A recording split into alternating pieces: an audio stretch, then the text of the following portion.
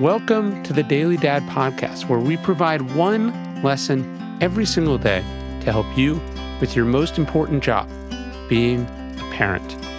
I'm Ryan Holiday, and I draw these lessons from ancient philosophy, modern psychology, practical wisdom, and insights from parents just like you all over the world. Thank you for listening, and we hope this helps.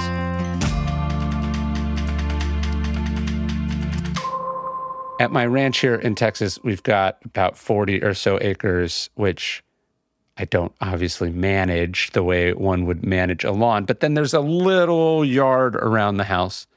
And because of all the different grasses, because the animals sometimes try to get in there, it is not the easiest yard to take care of. And that's why we've been customers of Sunday well before they were sponsors of the podcast. Traditional lawn care lays down like 90 million pounds of pesticides each year. Sunday is different, and they're on a mission to change how people care for their yards. Sunday can help you grow a beautiful lawn without the guesswork or the nasty chemicals. Their custom plans include fertilizer and everything you need to easily care for your lawn with ingredients like seaweed, iron, and molasses.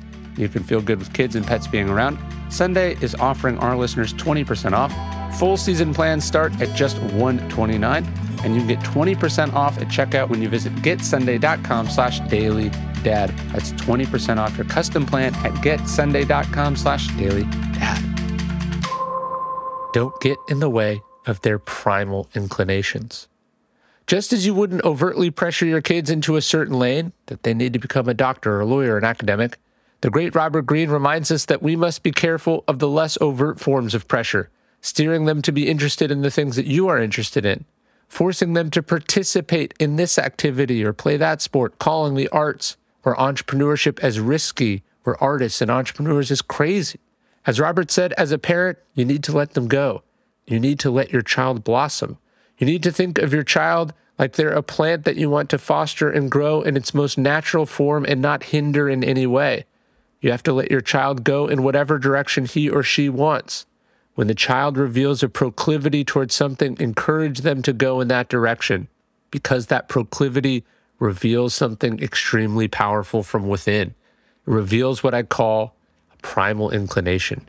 Don't get in the way of their primal inclinations in any way, shape, or form. That's the most important thing you can do.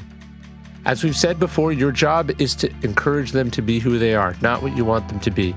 Your job is to help them find their favorite movies, not convert them to yours. To find their favorite bands, not force them to listen to yours. Pay attention to their natural primal inclinations and then get out of the way.